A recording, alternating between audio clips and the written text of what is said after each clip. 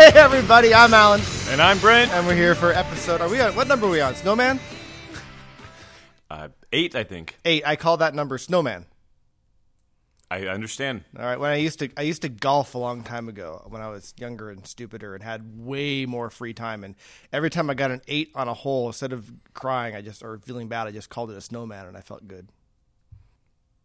Random Alan trivia. I have nothing to say to this. Random. All right. So, you ready to get going? I am. Let's look at the agenda for today. We have a bunch of stuff, or maybe not much at all. We'll find out. In our last podcast, I cut Brent off because I didn't want to hear about his IRR thing. But this week, maybe I want to hear more about it. I thought we'd just start off and let him finish his thoughts on there while we are guaranteed to have some time. So one of the problems, let me start off with the problem.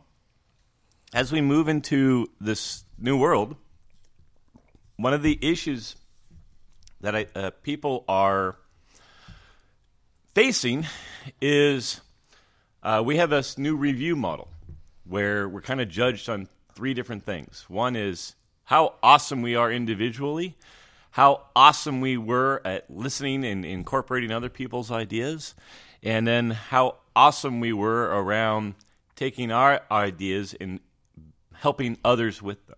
And we means, of course, Microsoft. And I wonder how much is that the HR guidance? It is. Those things?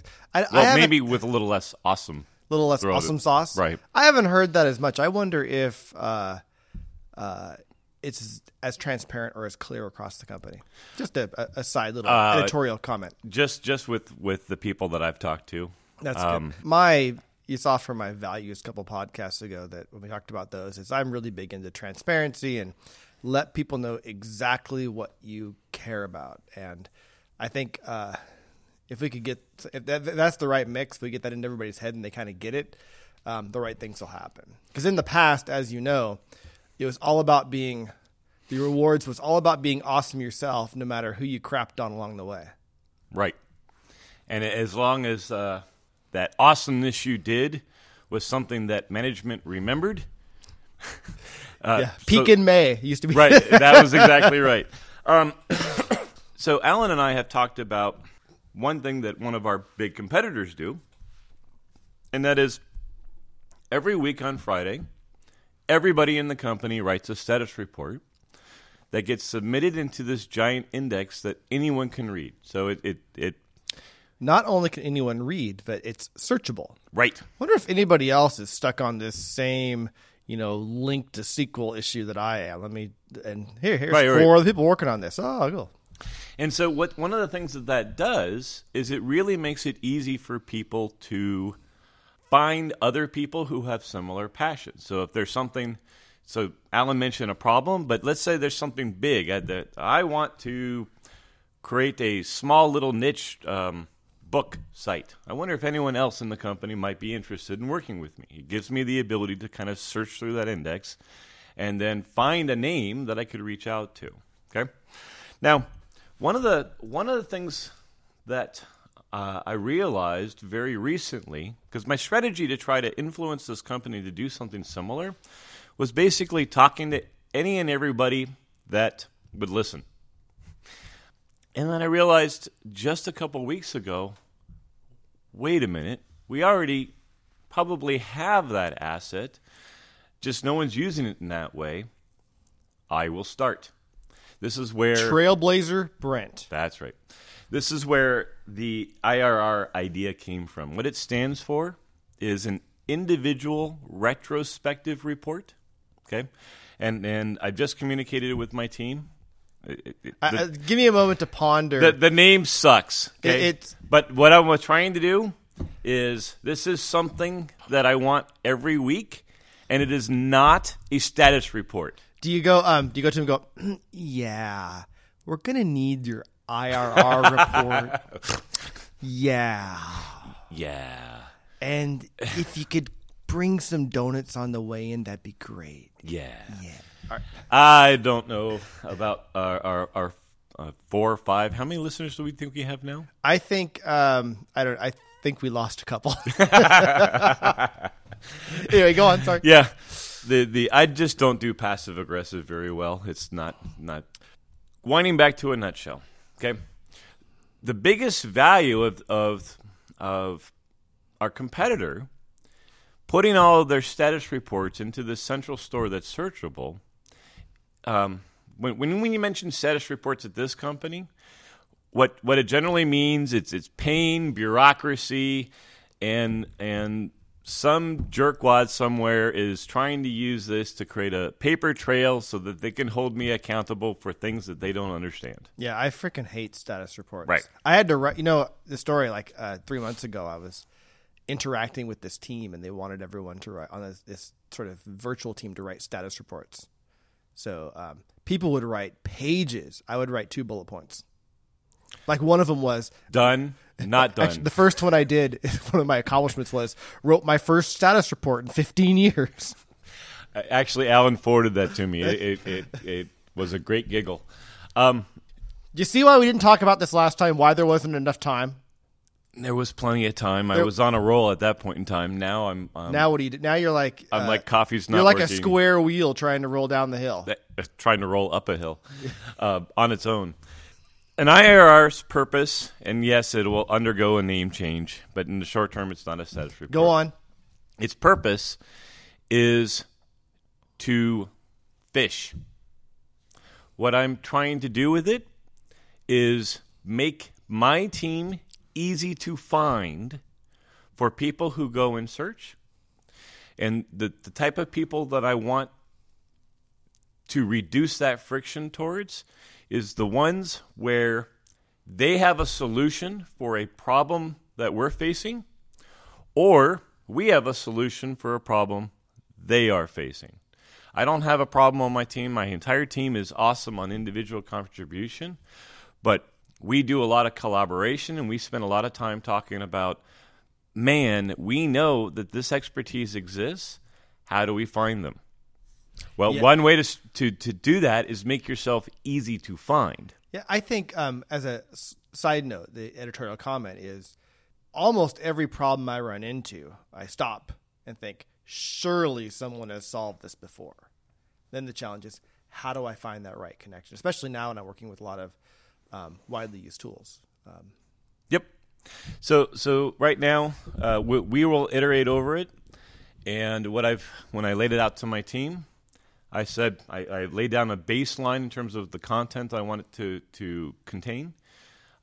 Just 4 items. It's essentially, what sorts of things are you working on?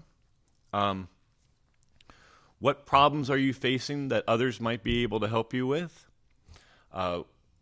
What sorts of things? What sort of solutions do you think you've now done in this last week that others might be able to capitalize? And then, are there any critical learnings for knowledge sharing? Hey, I learned that this is a really bad way to try to solve this problem. Things like that. And that'll be our first baseline. I told the team. So have you done one yet? No. Oh. We rolled this is all theoretical. It's all unimplemented. Not yet fully started. The first half-baked idea living in Brent's head. No. It's already rolled out to the team. All right. It's fully baked. It's already rolled out to the team. They will start this today. Now, I'm teasing you, but I like the idea. And I think as long as you keep it short, to the point, it's almost like the stand-up. Let me see if this analogy works. The status report meeting is to the Scrum stand-up as the written status report is to the IRR. Yes. God, I'm good. Yes. So the other thing too is I've already told the team I don't know what this prize will be, but we will reward people who figure out the right format that decreases the time it takes for people to find us. Right? I mentioned it's like fishing. Well, we got to find the right bait. We can't just throw empty hooks out. Probably won't work. The other thing, too, is I want the team to figure out how to adjust this format so that anyone can do it within 15 minutes. I was going to ask how long it should take. I would expect it would take less than 15 minutes. In fact, Yeah, would but make you're a brilliant writer. What you take 15 minutes to do generally takes me 4 hours. The point is, regardless of the brilliant or non-brilliant level of the writer, it doesn't have to be perfect. It's learning. No, it doesn't. The point is, if you are good at search foo, if you are good at typing in, figuring out, and you have to answer some really crazy question, finding the right search terms to get the hit, you probably are able to write a very good IRR, because what you're trying to write is what you did in searchable terms. Right. Don't use big words, use small words. Use use spell well-known world. You're right. So there is a little bit of an art to it, but Yep. it should be quick. You don't want to write Hemingway. You're asking for not very many bullet points. Right. It's for a week, so we have a public Yammer group already in place. I'm gonna follow your Yammer group. Anyone can join it. I've made it as easy as possible for people to get aboard. And the value of this, for at least me and my team, is not theoretical. I did a different version of this. I had a community alias about a year ago, and I let people join whenever they wanted. And suddenly, people who I had no idea who they were started joining. I'm like, okay, if they get value out of it, knock themselves out. Was this an email alias? It was an email distribution list. Did you call it free beer? No, I called it, it's Power BI Telemetry Community. Okay, All so right. it's around... Anyway, go on. It worked as People joined. They did. You know why? People are desperate for information. Because I used the T word. The T word. Software Which design, means, engineering, telemetry. Yeah, it means everything and nothing right now. Within, once that event started occurring, people who I didn't know who they were started joining. Within 3 weeks, I got an email from a guy. Hey, it seems like you're beginning to work on this problem. Were you aware that me and my team already have a fully operationalized data warehouse for that exact problem? To which I respond, no, I was not. When shall we meet?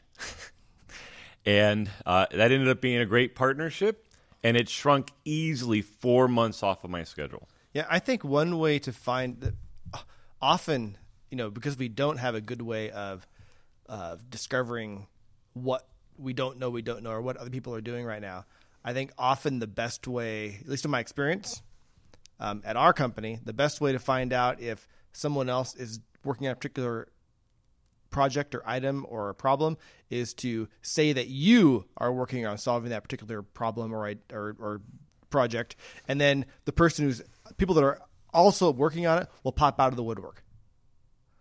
Yes. It's just funny. There's got to be a better way. So a lot of people, what they try to do is they try to solve this problem proactively. So I'm going to have Alan. You are now, whether or not you are an expert, you are now the expert on natural language programming. We're all doomed. Just so that I can send a mail out to the whole world and let everyone know Alan is now the expert. He will take care of all of these questions, right? That doesn't help. What I'm trying to do is proactive is one aspect, but how do I shrink reactive? I know I am struggling with finding people. I know Alan has this problem now and again. Alan has a fantastic people network, and a lot of people know this and leverage it. I think we've talked before. I have a half-written Think Week paper. I never finished it. I don't even know where it is anymore. Gosh, I might have lost it in a hard drive crash. But called on this concept of if only Microsoft knew what Microsoft knew. Right. And so I like the IRR idea because I think it's a method for discovering what you don't know, and for discovering, for making those connections.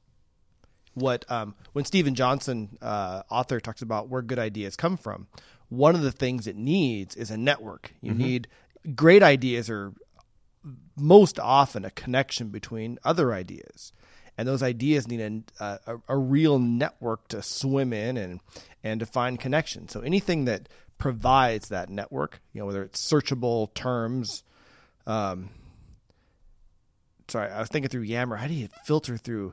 I guess if you're searching that one group, I don't know. I'd figure out how to use Yammer for this technology, but for a company-wide thing. You just go to the top and you hit search. And I know, but there's so much other. There's technical groups and there's social groups on Yammer, and I'll have to see how search works when I want to look for. So one question, because Alan is a much better Yammerer than I. So you said you're going to join my group. Do you know? I didn't give you the name. Does that block you? I could search for what I can do is I can search for you and see what groups you're in. And I could probably guess which one it is. But really, I was probably just going to email you to ask you for the name.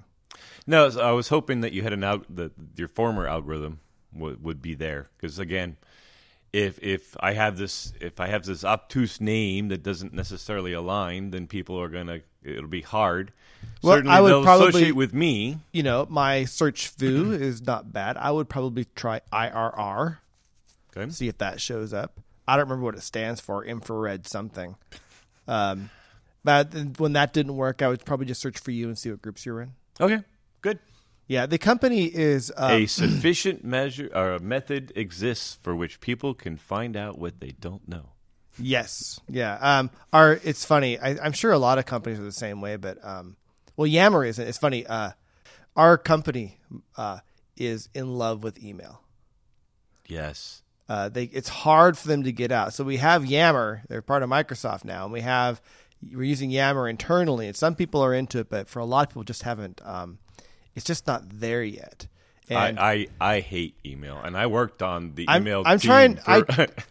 And now that we're part of this larger organization, the operating systems group, even more so. And it's not that phone calls can be intrusive. It's like you need to walk to my office every time, but I don't think people realize what a black hole discussion lists are for sharing information.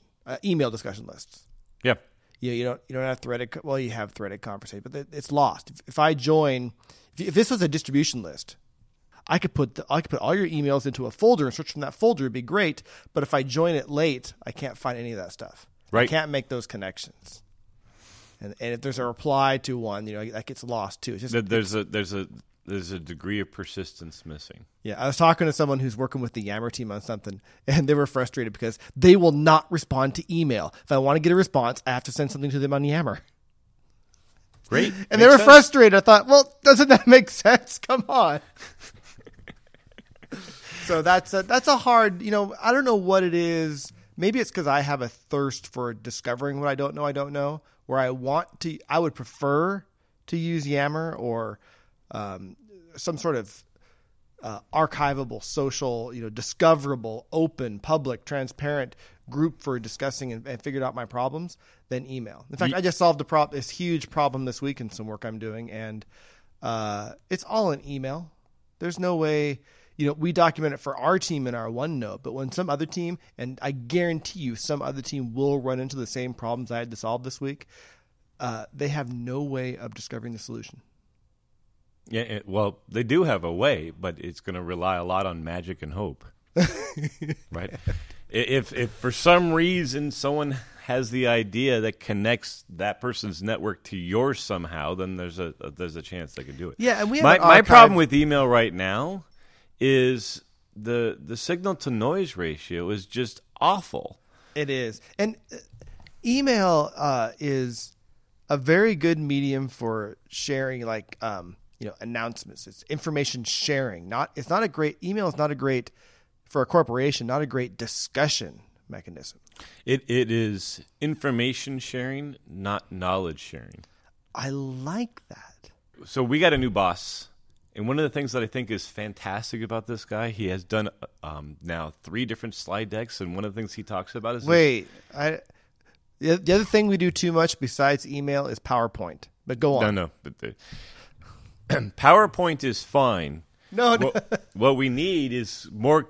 We need more communication and less babbling. I'll let you now. I will rant on PowerPoint for 1 second and go back to your manager. So right. We are so addicted to it that I'm one of the reviewers for Think Week papers every year, which are our internal papers, people trying to write about their great ideas. Every year, there's at least 1 or 2 yahoos who submit their Think Week paper as a PowerPoint slide deck. Sweet. Guess what rating they get from me? It's the same number of fingers I hold up to Brent when I'm mad at him. All right, on to your boss. Yeah.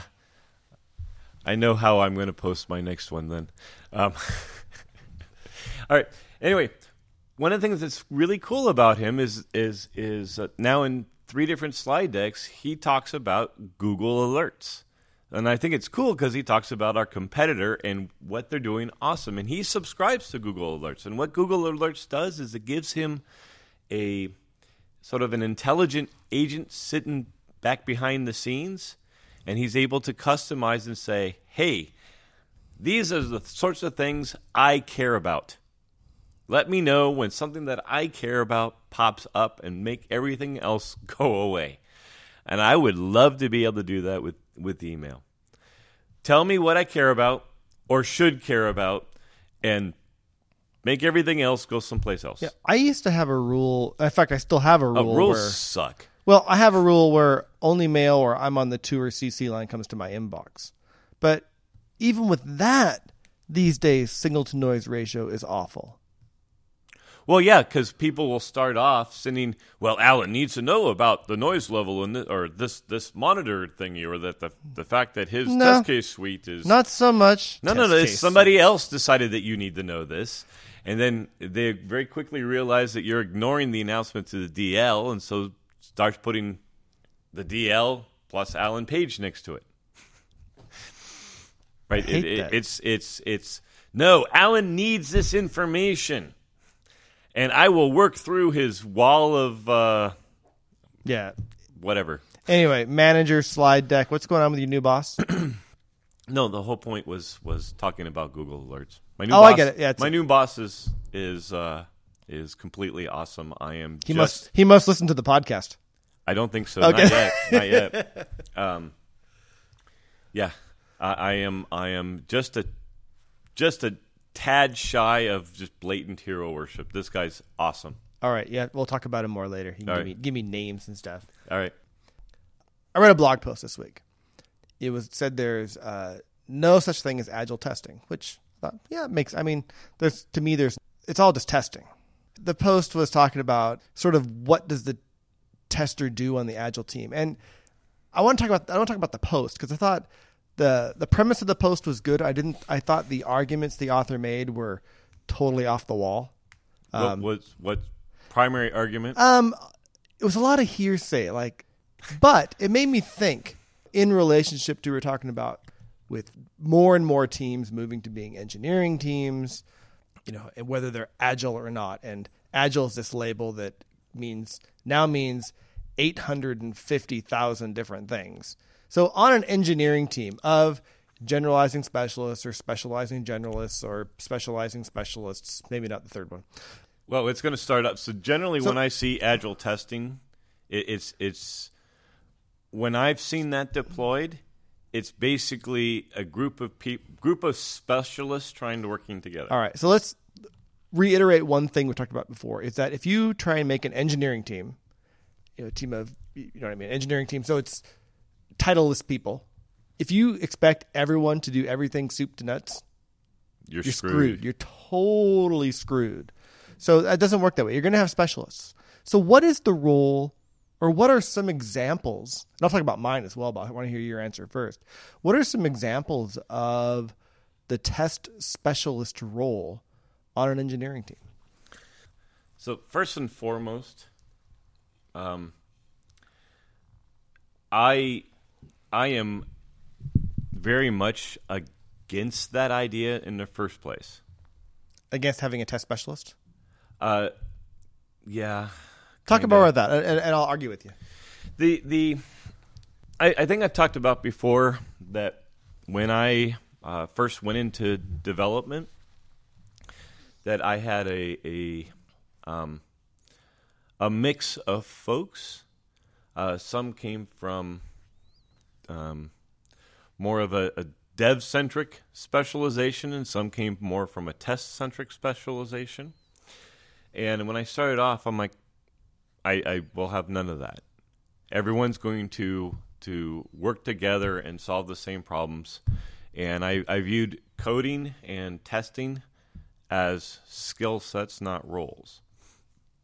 The team we've talked about before, where the team really started to click with that.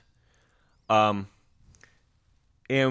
as they started getting better and better, what we found is when I first put down and say, everyone tests their own stuff. What I found, just in summation, is that the code got better, became a lot more modular. We found less bugs slipping through the cracks, and because the code became more modular, because writing complex code is a pain in the ass to test. And once I said, go ahead, write complex code, but you're testing it. And then when I started harassing them about why the hell is this thing that we estimated for 2 days is taking 3 weeks, right? It basically ended up forcing them to modularize and make it easier to test and easier to validate. But that same process of modularization ended up making it easier for us to add new features to the product. I'm all on board there. So the punchline is, once the team clicked and was really going through high throughput, I then started asking myself, at what point in time would I hire a tester to augment this team? And quite honestly, I really struggled with that. I still don't have an answer that I'm very happy with. So let me answer it. Okay. So I'm all on the board. I think there is on an engineering team, there is no role for a functional test specialist. So I think, absolutely. I think the huge benefit of someone writing tests for their own code is they end up writing better code because they realize, oh shit, my code can't be tested. So that's great. Mm-hmm. But what I would hire a tester for is I need someone. How do I evaluate this thing end to end? That maybe through instrumentation, maybe through analysis, maybe a data job. Who's the person to figure out how am I going to make sure we do adequate load testing on this, and or looking at some of the we call the NFRs, the non-functional things. Those are things where I see where a test specialist fits in there, because I think the people from the old test role who are good systems thinkers, and they can look at the thing end to end, figure out where the holes are. They're also process improvers, and again, this is weird because it's not really. I'll talk about what I'm doing right now, which is not at all testing, but it's valuable. I'll get to it in a moment. But I think what the test role is not really a test role. It's a engineering productivity. It's and maybe a quality role. But there's some gaps that the person who's I'm developing the code, I'm running my tests for it. They may not be as good at thinking about now, how does this fit into the whole system, not architecturally, but how, what does the threat model or security look like? Maybe I have some expertise there. There's a bunch of little gaps that I think need to be filled in that may not be able to be filled in by the traditional software developer. So a couple of things there. First off, when I first went into dev, my team was around 6-7 people. And that sort of specialization, there's really not an ROI for bringing in on that team that small. Yeah. There's no economy of scale there. The second thing is, but we still had this integration problem. And what we ended up doing very dynamically, we ended up creating sort of a monitoring site that allowed anybody on the team, whether or not they had written that component, to very quickly visualize how the system was operating end to end. And we got actually very good at one person within 30 minutes could figure out, hey, our customer value proposition, what we own end to end, is in the weeds, and it's because of this right here. Yeah, I think on a larger team, you're going to find more need for some of those specializations. And for example, and so actually, and I agree.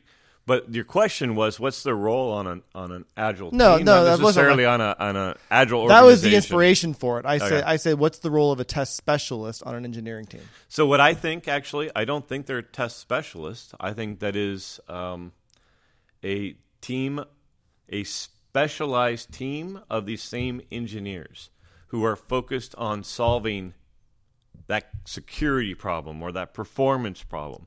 They are the one thing that they, as a whole, have in common is deep knowledge on this area of expertise. And what I have found to be the most valuable is what they do is they figure out how to automate that expertise so that these other teams.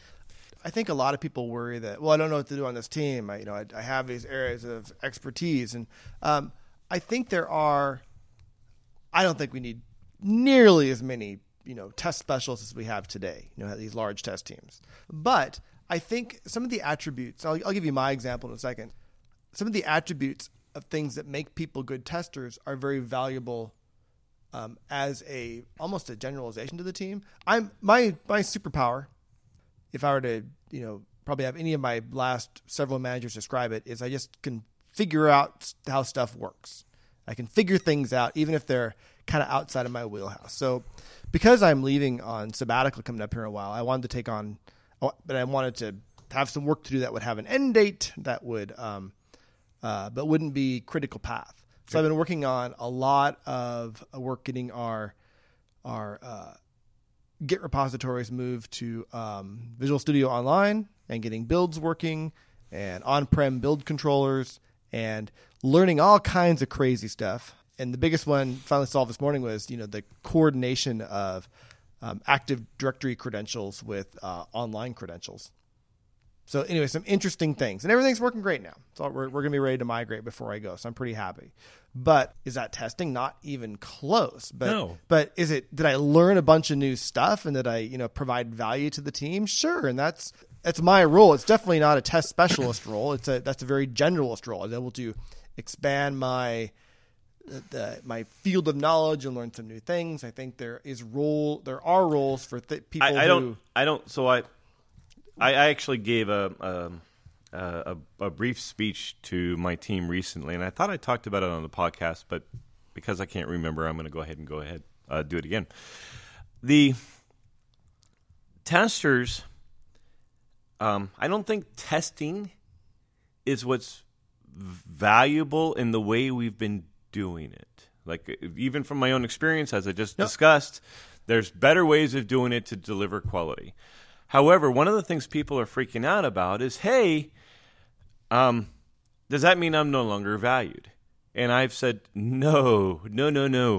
Testers, they have 4 key things that they are attributes. I'm uncomfortable calling it a role, but I'll say attributes that testers seem to have in common from my experience. Number 1, they are very good at considering code quality issues. We're good at looking at code and going, you screwed up right there. I remember like yesterday, about 10 years ago, the dev architect did an off-by-one bug in his if loop. And, I mocked him forever. What the hell's an if loop? I'm sorry, if statement. All right.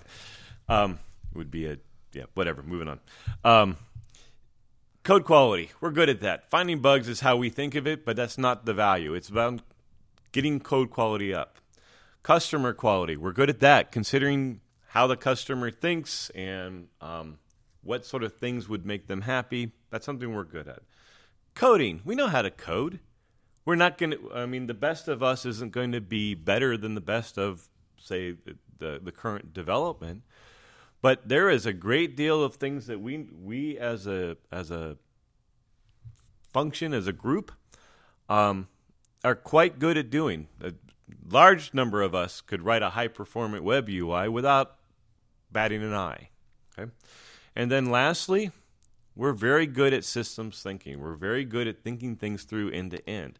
And none of those 4 things, no matter what our role is, the value of those 4 things diminish in any way, shape, or form. Those will always be valuable. Yeah, I can't argue with that. I think what goes away is give me your code, I'll play with it for a while, I'll tell you where the bugs are, I give it to you, you give it back to me. That stuff's gone. Yeah, good riddance. Good riddance. All right, we got about 5 minutes left. We better get to the mailbag. All right, Brent, you have the first question from the Yep. mailbag. So I had a one-on-one with a guy I hadn't talked to in a couple of years. Found out, by the way, that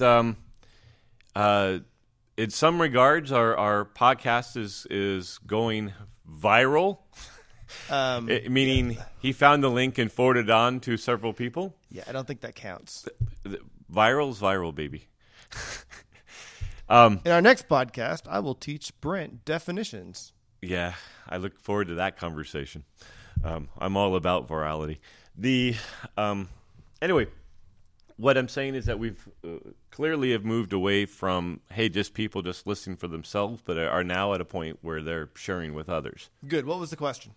As we were talking through it, he asked, hey, Brent, this is all great, episode 7. However, one question I had is, and I'll leave it to you to answer this. How will it work when we're in this world where managers have 10 to 30 direct reports? How the hell are they going to scale? How will my manager know what I need to do at review time? That was sort of the how will be able to prop me up correctly at review time, and how will he grow my career? God, He says, asking the guy who's not a manager. People, well, But I will tell you that I think 30 gets a little bit hard. I think if 10 to 20 freaks you out, you're probably not cut out to be an engineering lead in the new world. I think when I talk to people about this, I recommend the 1 Minute Manager, which is, if you ever read the book, Yep. It is about manager is overwhelmed with how much stuff he has to do and the stuff's not getting done. He talks to the guru who tells him how to be the 1 Minute Manager, which basically means that instead of spending all your time monitoring your employees, you dive in and out. You give them guidance when needed, praise when needed. You get in and out and let them. And guess what happens when you get in and out and get out of their way and give them what they need to do? They grow on their own. yes, They figure stuff out. One of the reasons your team doesn't grow managers is when you spend all your time trying to micromanage them. It's effort on you, and it hinders your employee's career. what So should the I- micromanager do differently? They need to learn how to step. You need to give your team a framework they can work in and be successful. Give them the right coaching they need to continue to achieve that success, and then get the hell out of their way. So Alan, actually, there's a reason why I wanted you to ask or answer this, right? Yes. Because Alan has stated over and over again he's super allergic to being a manager. No, I'm super allergic to being a manager at Microsoft. Okay, now let's say your current team, but you have no management chain now. Is your team going to go into the weeds, and are you guys all going to get bad reviews? On my team, no. Why? Because we have a value of being super transparent and a value of collaboration, and everybody on the team knows to do that. Everybody knows what everybody else is doing. Say that we got rid of all our managers and we all just reported directly to my boss. I think we would probably rely even more on peer feedback for along those things we talked about earlier around collaboration, et cetera, for how we're evaluated. But also what's going to happen is you're going to have leaders pop up out of that team of 30 people. You're going to have people who rise as technical leaders, who rise in and out, World of Warcraft project management style I talked about last time. Leaders pop in and out, groups form.